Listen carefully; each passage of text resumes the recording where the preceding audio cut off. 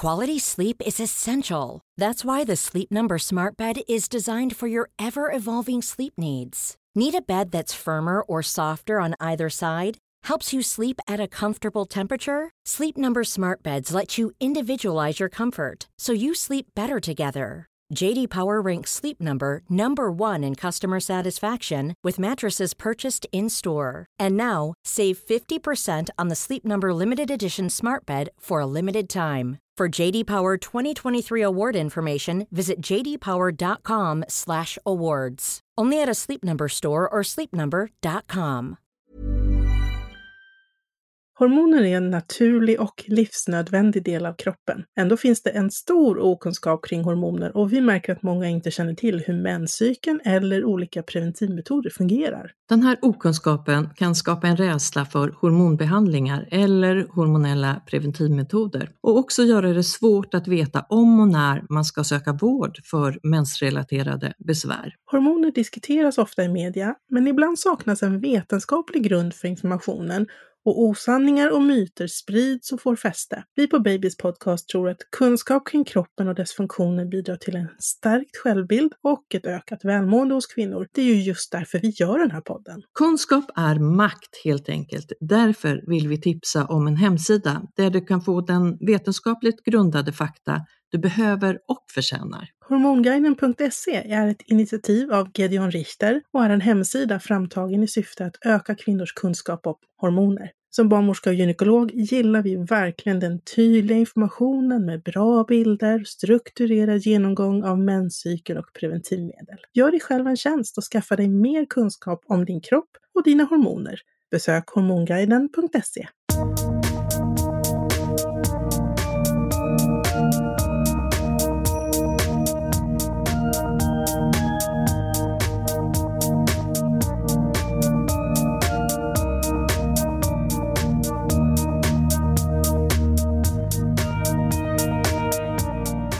Babys podcast här med mig, Carina barnmorska. Och med mig, Karin förlossningsläkare.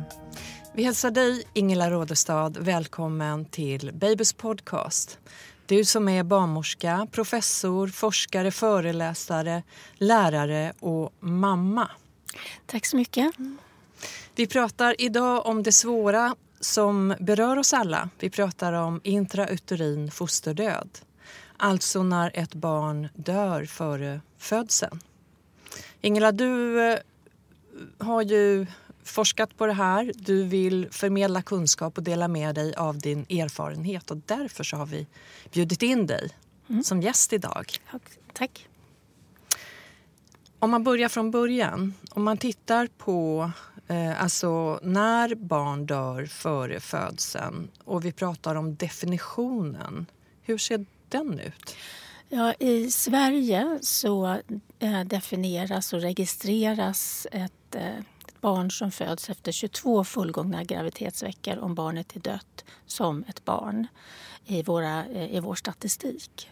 Så det är först efter 22 fullgångna graviditetsveckor som det. Sen är ju ett barn tidigare än så, men definitionsmässigt så har vi den definitionen i Sverige. Det kan skilja sig lite i olika länder, men det vanliga är runt 22 till 24 veckor.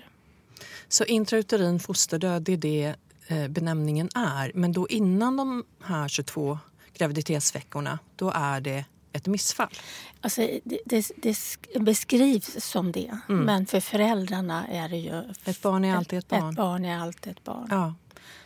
Men den juridiska termen är ett dödfött barn efter 22 fullgångna graviditetsveckor. Mm. Och hur ser det ut? Nu tänker jag då Sverige idag. Hur många drabbas? Ja, man kan säga att det är både få och att det är många. För att det är få om man jämför med eller relaterar till antal födda barn. Det föds ju drygt 100 000 barn i Sverige varje år. Och ungefär 400 till 450 barn dör före födelsen.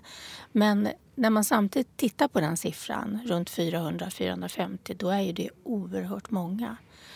Kanske många fler än vi kan föreställa oss. Och det drabbar då familjer som inte får fortsätta och och se sitt barn födas levande och växa upp.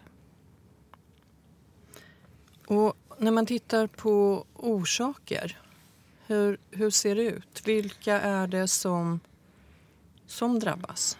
Ja, man kan säga, om man ska prata om varför barnet dör i magen, så är det ju en stor del dör på grund av att moderkakan inte ger tillräckligt med näring. Och det i sin tur kan ju i sig ha flera olika orsaker. Det kan också vara komplikationer relaterade till navelsträng. Att moderkakan lossnar kan vara en orsak. Andra orsaker är ju infektioner. Jag tror att det är omkring 20% som kan klassificeras som orsakas av infektioner. Alltså att mamma drabbas av Ja, att infektion. det blir en infektion i moderkakan eller i livmodern. Eller den intrauterina miljön för barnet gör att barnet inte kan överleva. Sen finns det andra förstås orsaker också som är kopplade kanske till att mamman har en grundsjukdom. Men för några får aldrig något svar för varför deras barn dog i magen. Där kan man inte hitta en säker orsaksfaktor trots att man gör flera olika undersökningar och att barnet obduceras. Men det rör kanske 15-20% möjligtvis. Jag tänkte på det här med moderkakan. Det är ju, stor del av det är ju havandeskapsförgiftning. Där vi får tillväxthämmade barn. Och en stor del av mödravårdens arbete utgår ju, eller är ju för att identifiera det. Så det är ju orsaken till att vi går på många kontroller på mödravården. Ett jätteviktigt arbete som görs då, som kan vara förebyggande, att man identifierar ett tillväxthämmat barn, till exempel genom att det här symfys-fundus-måttet som när barnmorskan mäter magen, att man ser att inte barnet i magen växer som det ska. Det är ett observandum och kan vara tecken på en moderkaka som fungerar sämre och barnet blir alltså litet för tidigt och riskerar att dö. Och hur vi kollar mamman med blodtryck och äggvita i urinen. Ja, jätteviktigt. Men det gör vi ju varje gång på mödravården. Ja. Av den anledningen. Också av den anledningen. Ja. Du sa 20%. Ja, 20% som... Kanske mellan 10 och 20% får ingen säker orsak, får man inte veta. Och det är viktigt att få veta orsaken, därför att det kan ju vara möjligheten att förebygga nästa graviditet då, att samma sak händer igen. Ja, visst. Jag tittade lite grann innan vi träffades här på möjliga orsaker. Jag läser också om RH-immunisering. Vet du någonting om det och kan förklara vad det kan vara? Jag tror inte jag är rätt person att förklara. Ja, men jag kan säga så här. Det är ju om man är en RH-negativ mamma och ens första barn är RH-positivt. Och man där får någon form av blandning utav att barnets blod kommer ut till mamman och hon därför bildar antikroppar.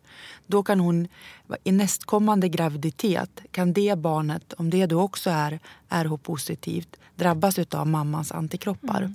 Men vi förebygger ju det här genom att ge en injektion. Ja, profylaktiskt. Ja. Så att det är väl extremt ovanligt orsaksfaktor i Sverige i alla fall.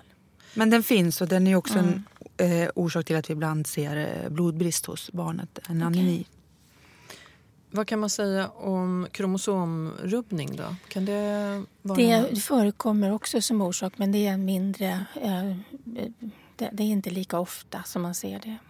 Många föräldrar är ju väldigt rädda för just det här med navelsträngen runt halsen och tror att det är det som alltid kan då orsaka den här eller barnets död. Jag skulle säga att jag väldigt ofta möter barn som föds med navelsträngen runt halsen utan att det är minsta problem. Den sitter lös där. Barnet har liksom snurrat på sig lite när den ska födas. Och med det så kan ju navelsträngen hamna ett eller flera varv runt halsen. Och det är ju i sig ingen fara. Men kan kanske vara då en anledning om det har skett i i tidigare veckor. Ja, det är min erfarenhet också från när jag jobbat som barnmorska på förlossningen, att det var ju väldigt ofta som navelsträngen satt både 2 och 3 varv runt halsen, och ibland att man fick klippa av den i vulva, som det heter, avnavning i vulva, för att barnet skulle komma ut. Så att det, innan barnet är fött. fött då, eller innan barnet har kommit ut, kan man säga. Ja. Men sen kan det då bli en så kallad äkta knut som gör att det stryps, blodflödet i navelsträngen stryps helt. Men det är inte så vanligt, men det kan förekomma. Så den vanligaste orsaken är egentligen infektion, eller att det är ett tillväxthämmat barn? Ja, det kan man nog säga. Och det beror i sin tur då på en moderkaka som inte försörjer barnet tillräckligt av någon anledning. Vad skulle man kunna göra för att förebygga det här? Det är väldigt viktigt att man går på sina kontroller på mödravården. Att man har följer det basprogrammet som är, och får de extra kontroller som barnmorskan eller läkaren bedömer att man bör ha. Och också att man identifierar de riskfaktorer man har, för att alla kvinnor är olika och det finns vissa riskfaktorer som man bör känna till, och det känner ju barnmorskan och läkaren till, och kanske får man en extra kontroll om man tillhör en riskgrupp. En riskgrupp till exempel är om man har diabetes eller att man får graviditetsdiabetes, och då följs man ju extra noga med olika kontroller. Men också om man då skulle upptäcka ett högt blodtryck, att man kommer kanske tätare och följer det här blodtrycket.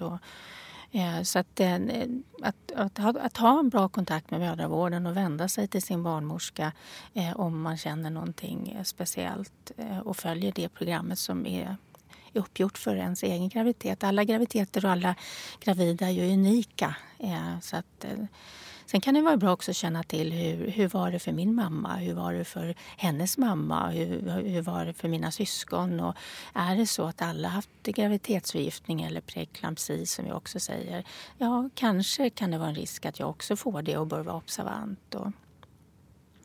Vad har vi mer för riskfaktorer, Ingela? Ja, en riskfaktor som kan man säga en onödig riskfaktor är ju rökning. Att röka är ju, och även snusning har man sett i stora studier, att det samvarierar med intrauterin fosterdöd, som det heter på medicinspråk, då, att barnet dör i magen. Så att all hjälp man kan få om man nu röker eller använder tobak är jätteviktig, att man tar tillvara och försöker verkligen att undvika det här under graviditeten. Så sen ser man också i stora, och nu pratar vi om riskfaktorer, och det går inte att säga att det är orsaken till att barnet dör, men i väldigt stora material så ser vi också en ökad risk vid kraftig övervikt. Och där finns det också möjligheter att i ett mödrahälsovårdsprogram att försöka att inte gå upp så mycket i vikt under graviditeten, och kanske också när man planerar en graviditet att försöka gå ner i vikt om man har en kraftig övervikt. Vi vet också genom stora populationsstudier där man tittar i statistiken och att vara äldre. Och i det här fallet har man satt en avgränsning vid 35 år. Alltså de som är gravida och föder barn efter 35 års ålder och kanske mer efter 40 års ålder har en ökad risk. Jag tänkte det här med övervikten, det är ju 2 saker. Det är att det är också svårare att övervaka fostret. SF-måttet blir ju inte pålitligt på samma sätt hos en överviktig kvinna. Precis. Så det kan ju vara en bidragande faktor att det är svårare att övervaka, och sen att övervikten i sig också medför en risk. Ja. Så att det är jätteviktigt. Så det är väl de stora rökning, övervikt, ålder. Och där har man väl också sett ett samband om man är väldigt ung. Sen kan ju de här sakerna samvariera med då att man till exempel får en preeklampsi. Så att det är väldigt svårt att säga. Men vi känner till de här riskfaktorerna i alla fall. Det står skrivet att njursjukdom och sköldkörtelsjukdomar. Ja, Skörtel, vad säger jag? Ja. Tyreoidea-sjukdomar. Ja. Och det är också sköldkörtelsjukdomar. Jag sa tvärtom. Ja, det är ett svårt ord. Men det är också sånt som kan följas rent medicinskt genom extra övervakning under en graviditet. Så att det är därför man får väldigt mycket frågor när man skrivs in i mödrahälsovården. Just för att identifiera de här riskfaktorerna och då kunna skräddarsy en mödrahälsovård som passar just för den här personen. Och det är ju jätteviktigt. Mm. Om man tittar på symptom, och då tänker jag, hur kan man, vad är det vi gör? Hur kan vi märka att ett barn är dött i magen? Att barnet är dött, där har jag tillsammans med kollegor gjort en del studier. Både där vi har intervjuat personligen gravida som har erfarenhet av att förlora ett barn. Men vi har också gjort intervjuer via webbenkäter. Och där kan man säga att många beskriver det så här att de vet ungefär hur deras barn brukar röra sig. Och man har en rutin, man sätter sig i soffan på kvällen och kopplar av efter en lång arbetsdag. Kanske har man inte tänkt så mycket på hur barnet har rört sig under dagen för att man inte har haft tid. Och sen upptäcker man att det plötsligt är tyst i magen eller att man inte får någon kontakt som man brukar få.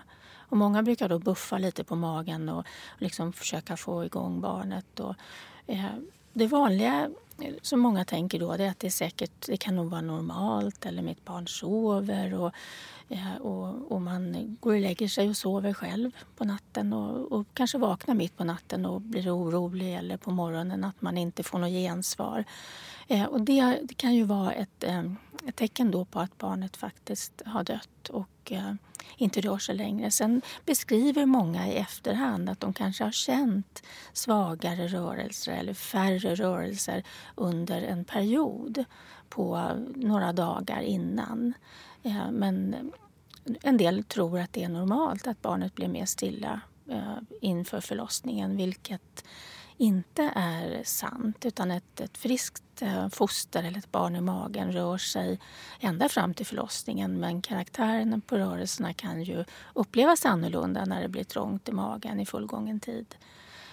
Man pratar inte så mycket om att barnet sparkar utan att det är rörelser som barnet trycker och spjärnar och spänner och stretchar och vrider sig, och det är de rörelserna man känner. Men man ska känna rörelser från sitt barn i magen. Så att, ofta är det då avsaknad av fosterrörelser som gör att man reagerar. Och då ringer man vården och får komma för en undersökning. Och där tror jag de allra flesta som kommer dit ändå har en förhoppning om att det man känner ska vara fel. Och det är så oerhört svårt att ta till sig och ta in att ett barn kan dö i magen innan det är fött. Så att vad man får genomgå då är att man försöker identifiera hjärtljuden på sjukhuset och man gör ett ultraljud. Och då ser man att hjärtat är stilla, ingen aktivitet. Men det vanligaste är ju att mammor kommer in till oss med sökorsak minskade fosterrörelser. Man gör först en CTG och kollar på hjärtljuden som ju oftast då är normalt. Och om allting är normalt så är det så där jag arbetar att då får mamman gå hem. Om det är någonting som är avvikande då gör vi även ultraljud som utförs då av läkare. Och sen kollar man väldigt ofta också blodtryck och urinsticka. Det är viktigt att du säger det här, för att de allra flesta som blir oroliga och känner att barnet rör sig mindre, som åker in på en undersökning går hem igen och föder sedan ett friskt barn i fullgången tid. Så att för att man känner minskade fosterrörelser eller blir orolig behöver inte matematik betyda att ens barn har dött, utan det kan vara en tillfällig minskning eller oro. Så att de allra flesta som kommer in för en undersökning föder ett levande friskt barn sen. Men de som har kommit in med avsaknad av fosterrörelse, då har man kanske inte känt rörelse en tid, och då identifierar man det genom att titta med ultraljud. Det man också gör, det är att man ber mamman dricka någonting kallt eller någonting sockerinnehållande som kan få igång att barnet rör sig mer. Men informationen är ju också alltid till de som söker att man ska känna sitt barn varje dag. Det ska inte ändra sin karaktär. Och observandum för oss, det är när en mamma börjar söka flera gånger. Då gör vi ofta en tillväxt på barnet för att försäkra oss om att det barnet mår bra, och även kontroll utav flöden till barnet och se att det är adekvat försörjt. Det är jättebra. Jag tror att det viktigaste här är att man, tror jag, som gravid litar på sin intuition. Och att man söker om det är någonting man undrar över. Och också att man bemöts av vården som att man gör någonting bra. Och det har vi sett i studier att de allra flesta som söker för minskade fosterrörelser för att de känner oro hur det är med sitt barn, de får ett professionellt och bra omhändertagande, och man gör de undersökningar som är relevanta, och man uppmanar att man söker igen ifall man blir orolig. För att det får ju inte bli så att man tänker att ja, det var ju bra den här gången, alltså är allt bra. Utan det är viktigt att man lär känna sitt barn i magen och följer barnets rörelser ända fram till förlossningen. Och just det här med att lära känna sitt barn i magen tror jag är väldigt bra, för då kanske det också minskar oro. För man vet vilket rörelsemönster ens barn har. Till exempel att mitt barn rör sig väldigt lite på dagarna men sparkar jättemycket på nätterna. Eller mitt barn rör sig inte alls på kvällarna men jättemycket på morgnarna. Då vet man att barnet har en rytm, en egen rytm. Och det är ganska vanligt på slutet att barnet i magen har sin egen rytm. Och det är också så att man kanske inte ska jämföra fosterrörelser med så många andra, utan bara tänka på hur är det för mig. För det vet jag många gravida säger också, att mitt förra barn var jättelivligt men det här barnet är alldeles jättestilla. Så att det är ju precis som nyfödda barn. En del är livliga och skriker och andra är tysta. Så att, det är en personlighet. Det är en personlighet redan i magen, och man lyssnar på blir lugn till viss musik och så vidare. Så att ett gott råd. För samtidigt som man pratar om det brutala som händer när faktiskt barn dör, så är ju den medvetenheten om att det kan hända också någonting positivt och bra, för att det kan ju också göra att man reagerar om man vet att det kan hända, så reagerar man på de signaler och tecken man har, och man kan söka hjälp och få en undersökning. Ingela, du pratar ju av egen erfarenhet. Ja, det ligger långt tillbaka i tiden, och det kan man väl säga också är bakgrunden till att jag som barnmorska har fokuserat det här extra och också bedrivit forskning inom området. Mitt första barn dog i magen, och då var jag nästan fullgången. Det var efter 35 veckor. Det här är ju jättelänge sedan. Hon skulle ha varit 37 år i år om hon hade fått leva. Och där kan man säga nog att jag vet varför hon dog. Jag hade en graviditetsförgiftning, eller det vi pratar om som preeklampsi med högt blodtryck och äggvita.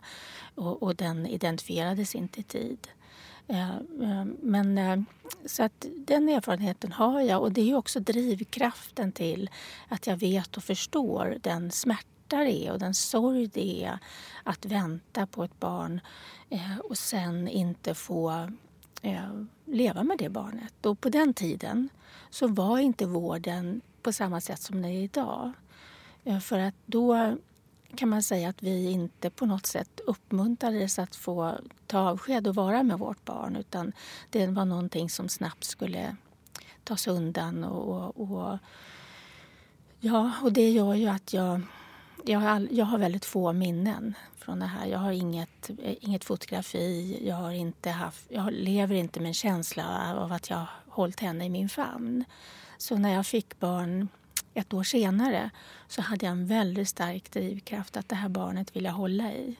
Och mitt andra barn, Isabelle som hon heter, hon är nu 36 år och vuxen. Och sen har jag fått ytterligare 2 barn. En son som heter Nils som är 33, och så har jag mitt yngsta barn Martina som är 27. Så att men jag kommer ju alltid att ha ett barn för lite. Jag har fött 4 barn, jag har 3 vuxna barn. Och jag tänkte på det här häromdagen, det här långa perspektivet, för nu har jag också 4 barnbarn.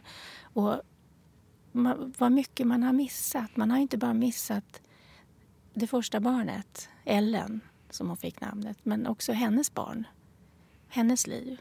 Så att det är en livslång förlust och kanske den största förlusten är för henne själv. Hon fick aldrig chansen att leva och göra det som hon skulle velat göra i livet. Så att det är en väldigt, väldigt, väldigt stor förlust och en livslång sorg som man kan leva med förstås. Så småningom avtar ju den fysiska smärtan av sorgen, men den är livslång skulle jag vilja säga.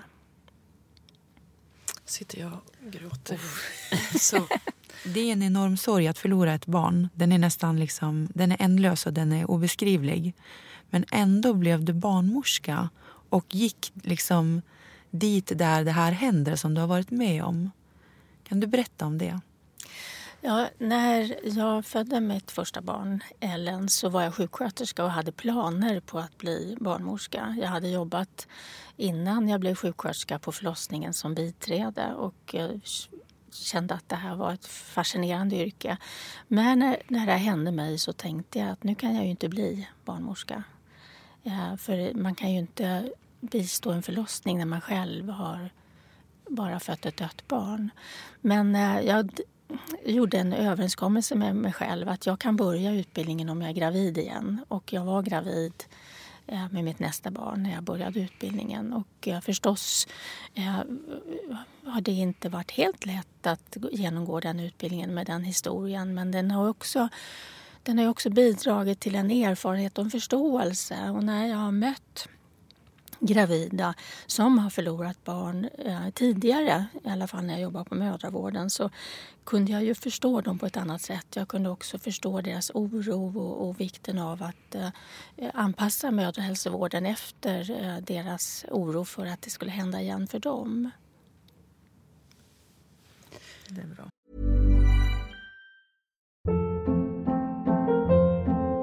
Hold up. What was that? Boring. No flavor. That was as bad as those leftovers you ate all week. Keke Palmer here, and it's time to say hello to something fresh and guilt-free. Hello Fresh. Jazz up dinner with pecan-crusted chicken or garlic butter shrimp scampi. Now that's music to my mouth. Hello Fresh. Let's get this dinner party started. Discover all the delicious possibilities at hellofresh.com.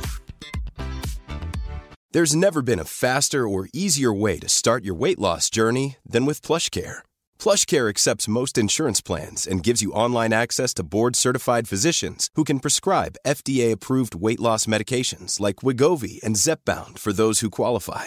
Take charge of your health and speak with a board-certified physician about a weight loss plan that's right for you. Get started today at plushcare.com/weightloss. That's plushcare.com/weightloss. plushcare.com/weightloss. När man ser då det här hemska som händer, så om man ska bekräfta då dödsorsaken, vad gör vi? Ska vi berätta lite grann vad som händer, bara kort? Att jag tänker vi måste ta prover på mamman, för som du säger Ingela, det är viktigt att vi gör allt vi kan för att vi ska kunna bli gravida och må bra nästa gång. Vi tar prover på barnet och på mamma. Det gör jag som barnmorska och det gör du, Karin, också som läkare. Vad är det mer vi gör? Obduktion gör vi på barnet om föräldrarna vill. Och vi tittar också på moderkakan, hur den ser ut.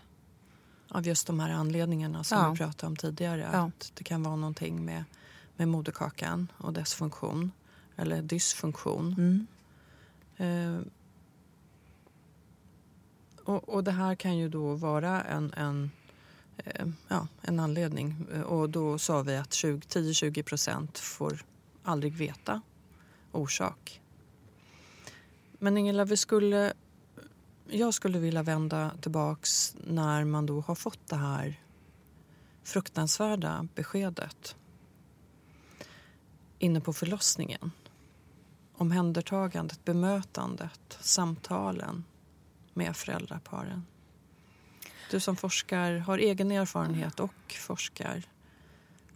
Vad kan vi säga om födande rummet? För mig som barnmorska kan jag bara tillägga att det är ju ett barn. Det är föräldrar och det är en mamma, pappa, en partner. Det är ett barn som föds. Min erfarenhet när jag har studerat det här både från föräldraperspektiv men också från professionsperspektivet är att man har väldigt hög ambitionsnivå på förlossningsavdelningarna att göra det här så bra som möjligt för dem som förlorar barn. Man får ett eget rum förstås på förlossningen och man försöker i största möjliga grad ha samma personal runt de här föräldrarna. Det går inte alltid att genomföra beroende på hur lång tid det tar. För att vad som händer är att när man har fått det här beskedet så sätts förlossningen igång. Lite grann beroende på när föräldrarna själva vill det och när vården har möjlighet att ta emot föräldrarna. Men oftast sker det dagen efter beskedet. Då får man åka hem emellan? Ja, alltså det är lite olika. Men en del vill åka hem, men många vill också vara kvar. Och en del vill bli förlösta eller föda på en gång. Och det beror ju på lite grann. Om förlossningen redan är igång så finns det ju ingen anledning att vänta. Där tror jag att man ska bli kanske ännu bättre i vården på att ge individuellt stöd.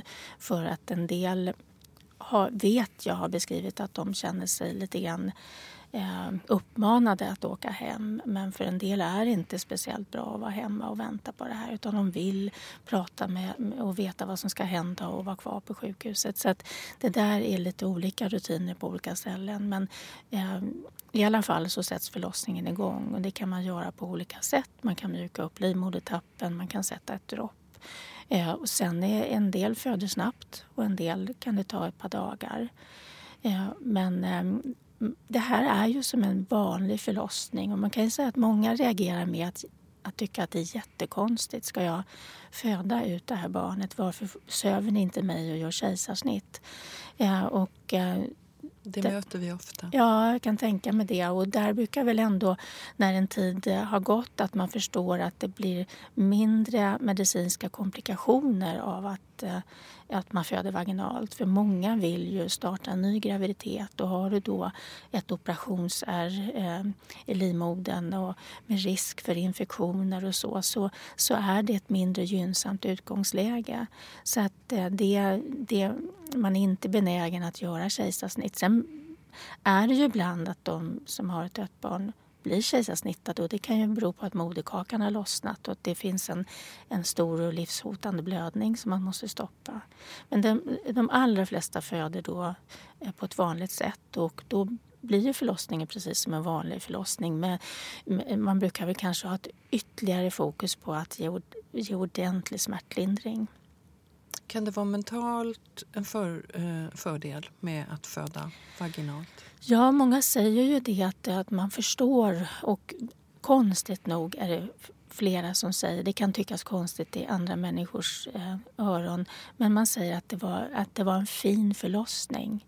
Man får stöd och det var en känsla av att man födde sitt barn och man fick ta emot sitt barn.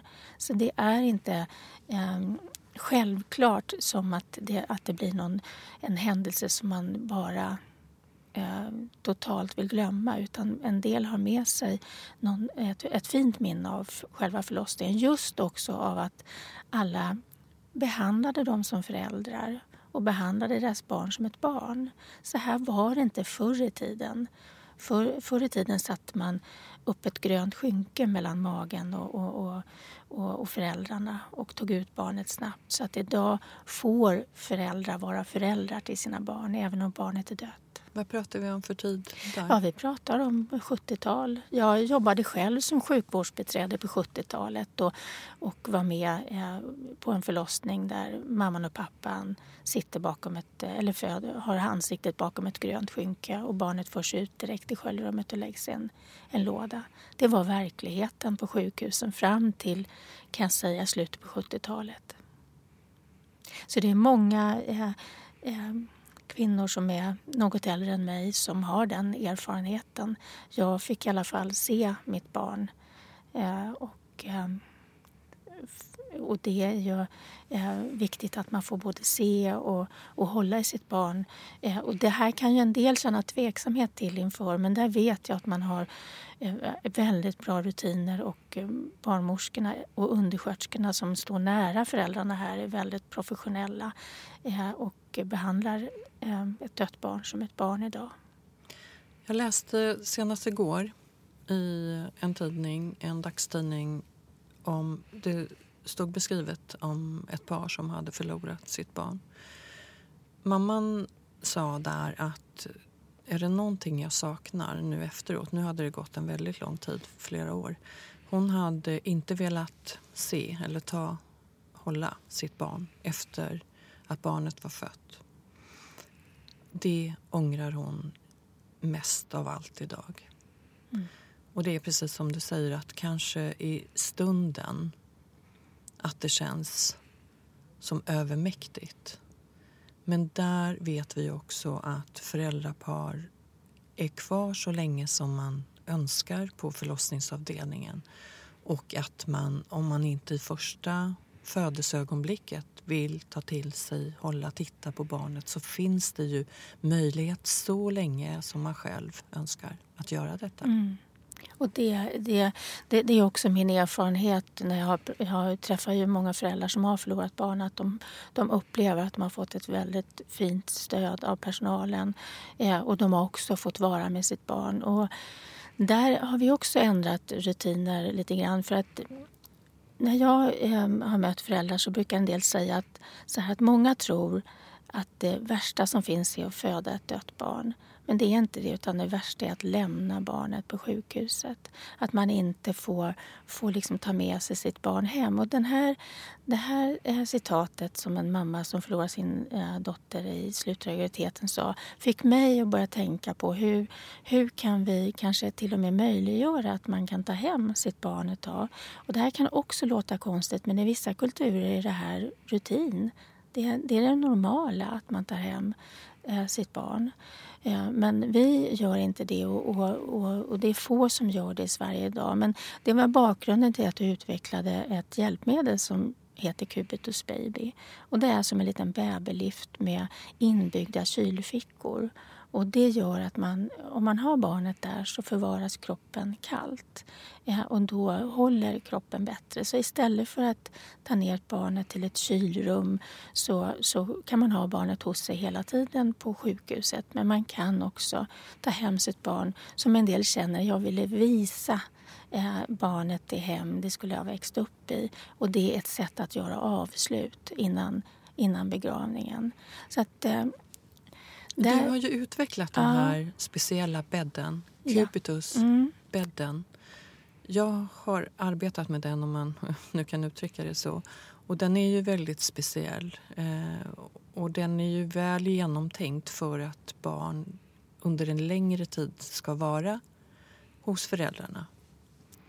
Man behöver ju inte ha barnet inne hos sig hela tiden om man så inte önskar. Men då har du utvecklat den här bädden. Och din tanke, Ingela, är det att man ska kunna ta den här bädden med sig då hem?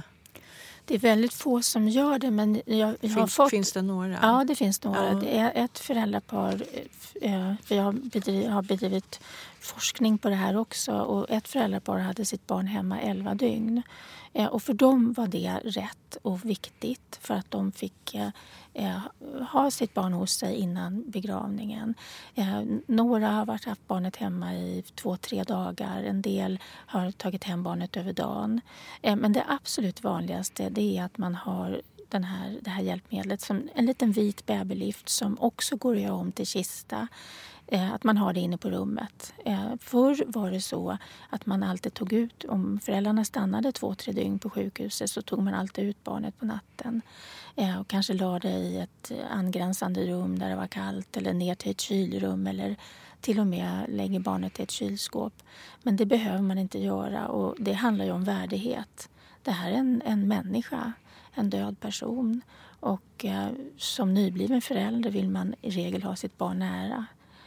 Och därför så ger det här hjälpmedlet en annan möjlighet. Och jag vet att barnmorskorna uppskattar det väldigt mycket, undersköterskorna också. Och att jag kunde ta fram den här innovationen som det var för att jag fick en stor donation från en stiftelse som gjorde att jag kunde producera den här och åka runt med den till faktiskt alla förlossningskliniker i hela Sverige. Det är närmare 50 kliniker och alla har fått ett sånt här exemplar som man använder. Så att och det vet jag också från föräldrar att det har haft stor betydelse för dem att de har upplevt att de har kontroll och har sitt barn nära. Det här födande rummet är alltid viktigt. Du pratar om respekt och värdighet. Mm. När jag är med på vilken förlossning som helst så är det viktigt att det finns en delaktighet. När de här barnen föds som då inte lever är lika viktigt för mig att vi tar oss an dem på ett sätt som vi anpassar oss efter föräldrarna. Sorgen är olika och föräldrapar tar till sig barnet vid olika tillfällen. Vissa direkt och för andra så handlar det om att man vill avvakta och vänta. Vissa är jätteledsna från början och för andra så tar det längre tid. Sorgearbetet är olika. Jag brukar fråga när föräldrarna inte själva vill hålla i barnet direkt efter födseln om jag kan få hålla i barnet. Så att barnet är med mig och att jag sitter nära föräldraparet. Jag brukar lägga en varm handduk runt det lilla barnet och hålla det till mig. Efter en stund så brukar de flesta föräldrar vilja ha då barnet till sig. Börja kanske titta på det här barnet och sen också hålla i det. Men det är viktigt att säga att det måste få ta den tid för varje föräldrapar som är nödvändig. Det går inte att göra på något annat sätt. Och jag måste anpassa mig. Föräldraparet måste anpassa sig efter den svåra situation som är. Vi har alltid att ta hjälp av stödpersoner. Vi har en kontinuitet med personal. Det är en barnmorska och en undersköterska. Och vi försöker, precis som du sa Ingela, att vara där mesta möjliga mån. Ibland så måste det ske ett personalbyte. Men vi har även samtalskontakter runt oss när föräldraparet är redo. Det finns präster och kuratorer. Kanske inte 24 timmar om dygnet, men att så snart som de är i tjänst så frågar vi alltid om de har önskemål om andra personer, kan det vara också förstås. Finns det någonting som du skulle tipsa om eller kanske till och med rekommendera i det läget? När man är mitt uppe i, alltså det är väl kanske inte, sorgen kanske inte har hunnit dit ens en gång, utan det är en sån enorm chock fortfarande. Finns det någonting, Ingela, du skulle kunna säga om den här stunden? Jag tycker du beskriver det väldigt bra och också hur fantastiskt arbete personalen gör kring de här föräldrarna. Det man skulle... Jag tycker man ganska tidigt skede ska ändå presentera Spädbarnsfonden som är en förening för de som har mist barn. För att man känner sig väldigt ensam oftast i den här stunden och en del kan till och med tänka att det händer. De kanske inte har hört talas om att det händer eller att de inte vet om att det har hänt någon de känner och så. Men det finns en organisation som heter Spädbarnsfonden som är en ideell förening där de startade den en gång i tiden hade erfarenhet av plötslig spädbarnsdöd som nu är väldigt ovanligt, men nu består föreningen huvuddelen av föräldrar som har förlorat barn i magen. Där kan man då få en stödperson någon som har varit med om samma sak. Spädbarnsfonden ordnar samtalsgrupper. Jag var själv aktiv och ordförande i den här föreningen för ett antal år sedan. Och då hade vi samtalsgrupper för föräldrar som kunde träffa varandra. Då har det oftast gått en tid, kanske 3, 4, 5 månader. Och att få prata med någon som kan säga att jag förstår eller jag har varit med om det. Det är stort för många. Det passar inte alla, men det är stort för många att få göra det och formulera sig. Och där är ju också i regel båda föräldrarna med. Och man kan då uttrycka vad man själv känner. Man är där som individer. Man får utrymme att berätta om det som har hänt och berätta om sitt barn och vilka ritualer man gjorde för att ta avsked och minnen från barnet. Men också det här svåra samtalsämnet att ska man våga på nytt igen? Ska man försöka och vad innebär det? Ett nytt barn det är väl det som förutom det professionella stödet att det finns en organisation som man kan vända sig till. Hjälper att få ett barn till? Ja, i den forskning jag har gjort så har jag ställt den frågan. Vad hjälpte mest i sorgen? Och då var det faktiskt det man svarade, att få ett nytt barn. Nu får inte alla ett nytt barn, men majoriteten får det. Och det är ju ett sätt att gå vidare.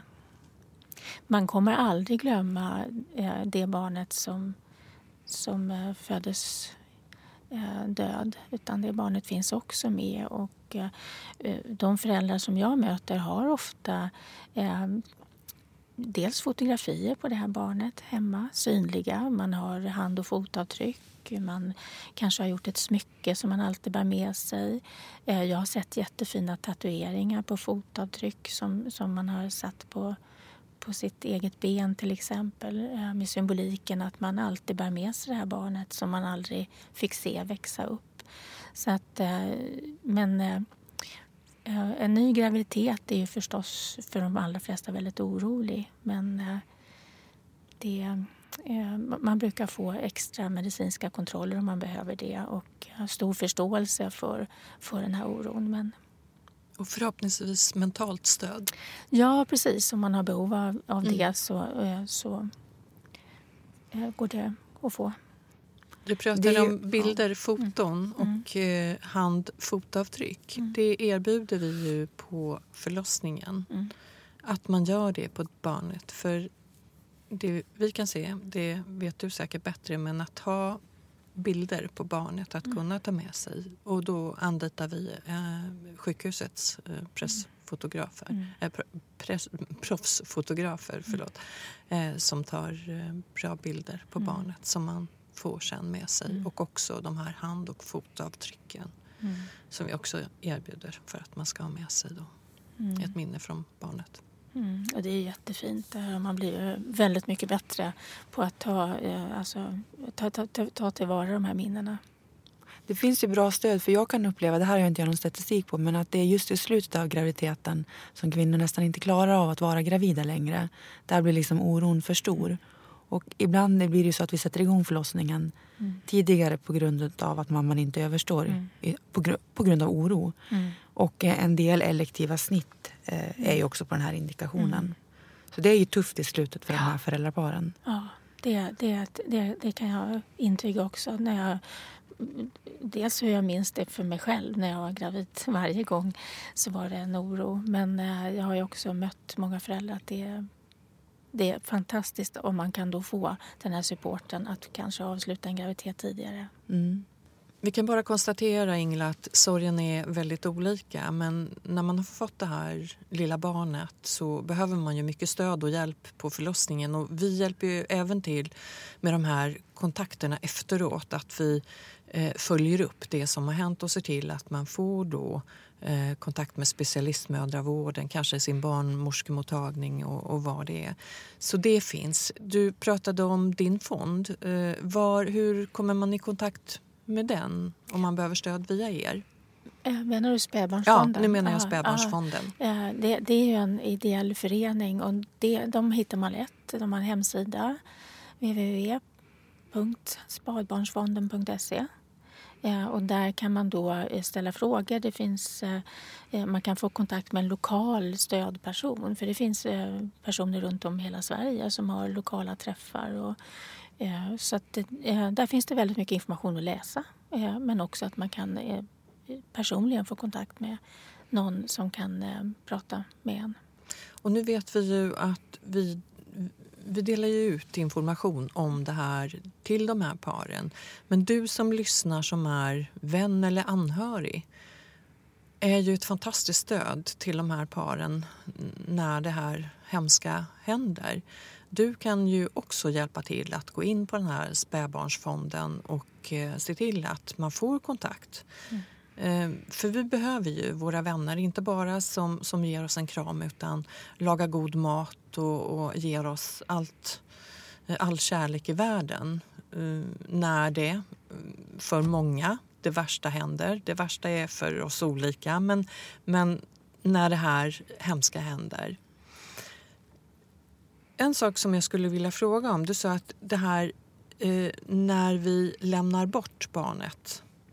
Vad kan vi göra där? För det är det värsta för många. Att lämna sjukhuset. Att lämna sjukhuset. Ja. Finns det någonting som du skulle kunna säga att det här skulle vi kanske tänka på och det här kanske skulle hjälpa våra föräldrapar?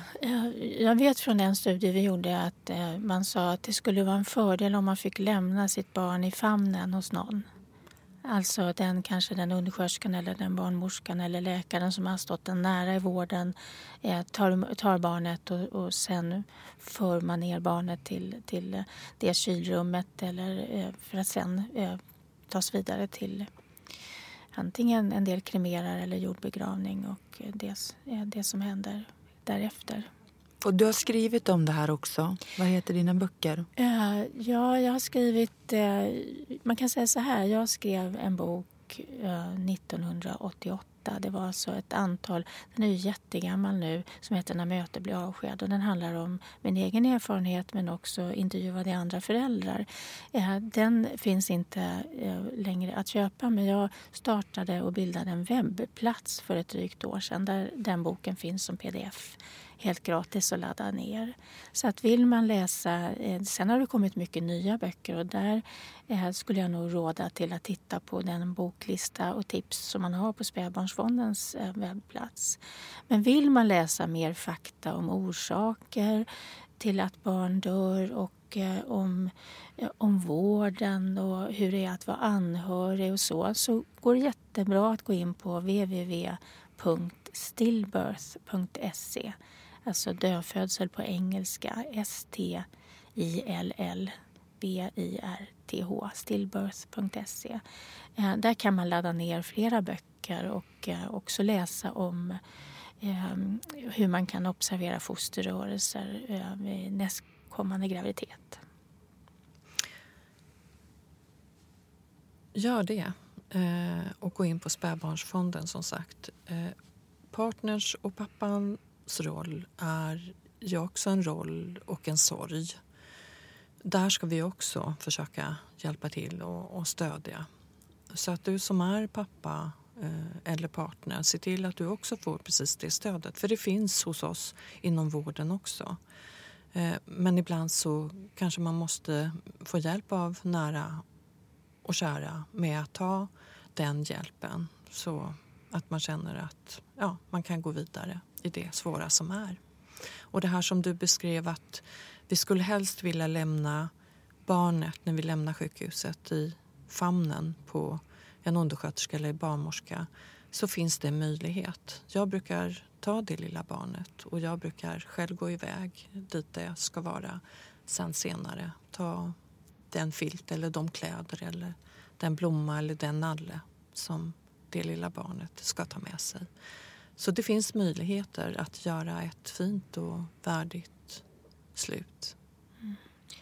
Om man ska säga någonting eller fortsättning, så kanske man ser det här. Ja, och sen jag tänker på det du sa om anhöriga och vänner, det här med att vikten av att man bekräftar barnet och bekräftar att föräldrarna har blivit föräldrar och inte tror att det här ska vara över på en vecka.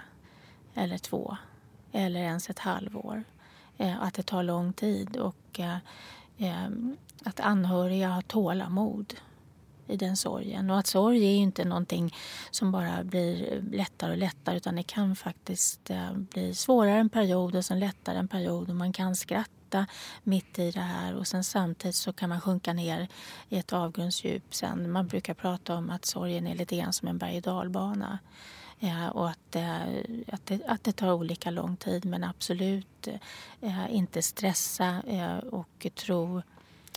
Det är en stor förlust som föräldrarna har genomgått, och vad man kan göra där är att bekräfta den förlusten och bekräfta deras barn. Men vi ska väl återigen säga att det är ju ganska få som drabbas. Ja, det perspektivet måste vi alltid ha, för att det är viktigt att man... Det här är ju inte någonting som ska... hur ska jag uttrycka mig nu? Det är viktigt att man njuter av sin graviditet. Så skulle jag vilja säga. Det är viktigt att man fokuserar glädjen i graviditeten och inte oron. Även om den finns där så måste man ha strategier för att hantera den. För i de allra flesta fall så föds det ett levande friskt barn som man får se växa upp. Och det är viktigt att vi betonar det. Men jag tror att man kan göra både och. Man kan ha kunskap om de här sakerna som kan hända. Och man kan ha kunskap om vilka signaler man ska reagera på. Och man har en lång graviditet och man kan lära känna barnet redan i magen. Så att det är viktigt... Nu har vi pratat om ett jättesvårt ämne som är ovanligt men samtidigt mer vanligt än vi tror.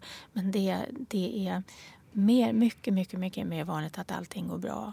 Och alla ska ha rätt att njuta av sin graviditet. Men man kan ju också säga att de flesta, kanske alla, någon gång, några gånger under graviditeten tänker de här tankarna. Det är normalt att tänka tanken. Ja, jag tror att det är vanligt att man känner så. Det gör man väl om olika saker i hela livet. Ja. Men man har ju en värnlös person i magen som man ska ta hand om. Och precis som när man har ett nyfött barn så tänker man ju på signaler från det barnet. Man har ett nyfött barn i en vagn. Är det tillräckligt mycket luft? Eller har jag gett för mycket kläder eller för mycket filtar? Och man kan se det i barnet. Och jag menar på att vi kan ha samma förhållningssätt fast vi inte ser vårt barn i magen. Man blir förälder under graviditeten när det är positivt krävtest, inte när barnet föds. Det är ju det. Man knyter an. Det är det. Ja. Och man ska, som du säger, njuta av sin graviditet och se fram emot att få träffa det här barnet. Ja, och man har ju barnet redan i magen. Man har en väldigt tät kontakt med det här barnet. Och det är en spännande, man kan kalla det som en resa när man liksom kan lära känna det. Precis som det är spännande att få se ett barn växa upp och bli vuxen. Tusen tack för att du kom och tusen tack för att du delade både dina professionella och personliga erfarenheter. För jag tror att folk tycker det är skönt att höra med någon som faktiskt ska säga att den förstår. För det kan du. Tack för att jag fick komma. Tack Ingela.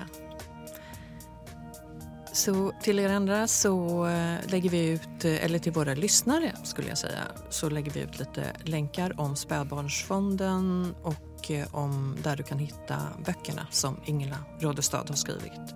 Så häng med på vår blogg, Babys blogg, och på Instagram, Babys podcast heter vi där.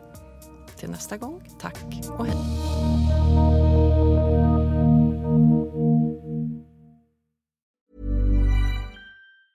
Ever catch yourself eating the same flavorless dinner 3 days in a row? Dreaming of something better? Well, HelloFresh is your guilt-free dream come true, baby. It's me, Keke Palmer. Let's wake up those taste buds with hot, juicy pecan-crusted chicken or garlic butter shrimp scampi. Hello Fresh. Stop dreaming of all the delicious possibilities and dig in at HelloFresh.com. Let's get this dinner party started. Hi, I'm Daniel, founder of Pretty Litter. Cats and cat owners deserve better than any old-fashioned litter. That's why I teamed up with scientists and veterinarians to create Pretty Litter. Its innovative crystal formula has superior odor control and weighs up to 80% less than clay litter. Pretty Litter even monitors health by changing colors to help detect early signs of potential illness. It's the world's smartest kitty litter. Go to prettylitter.com and use code ACAST for 20% off your first order and a free cat toy. Terms and conditions apply. See site for details.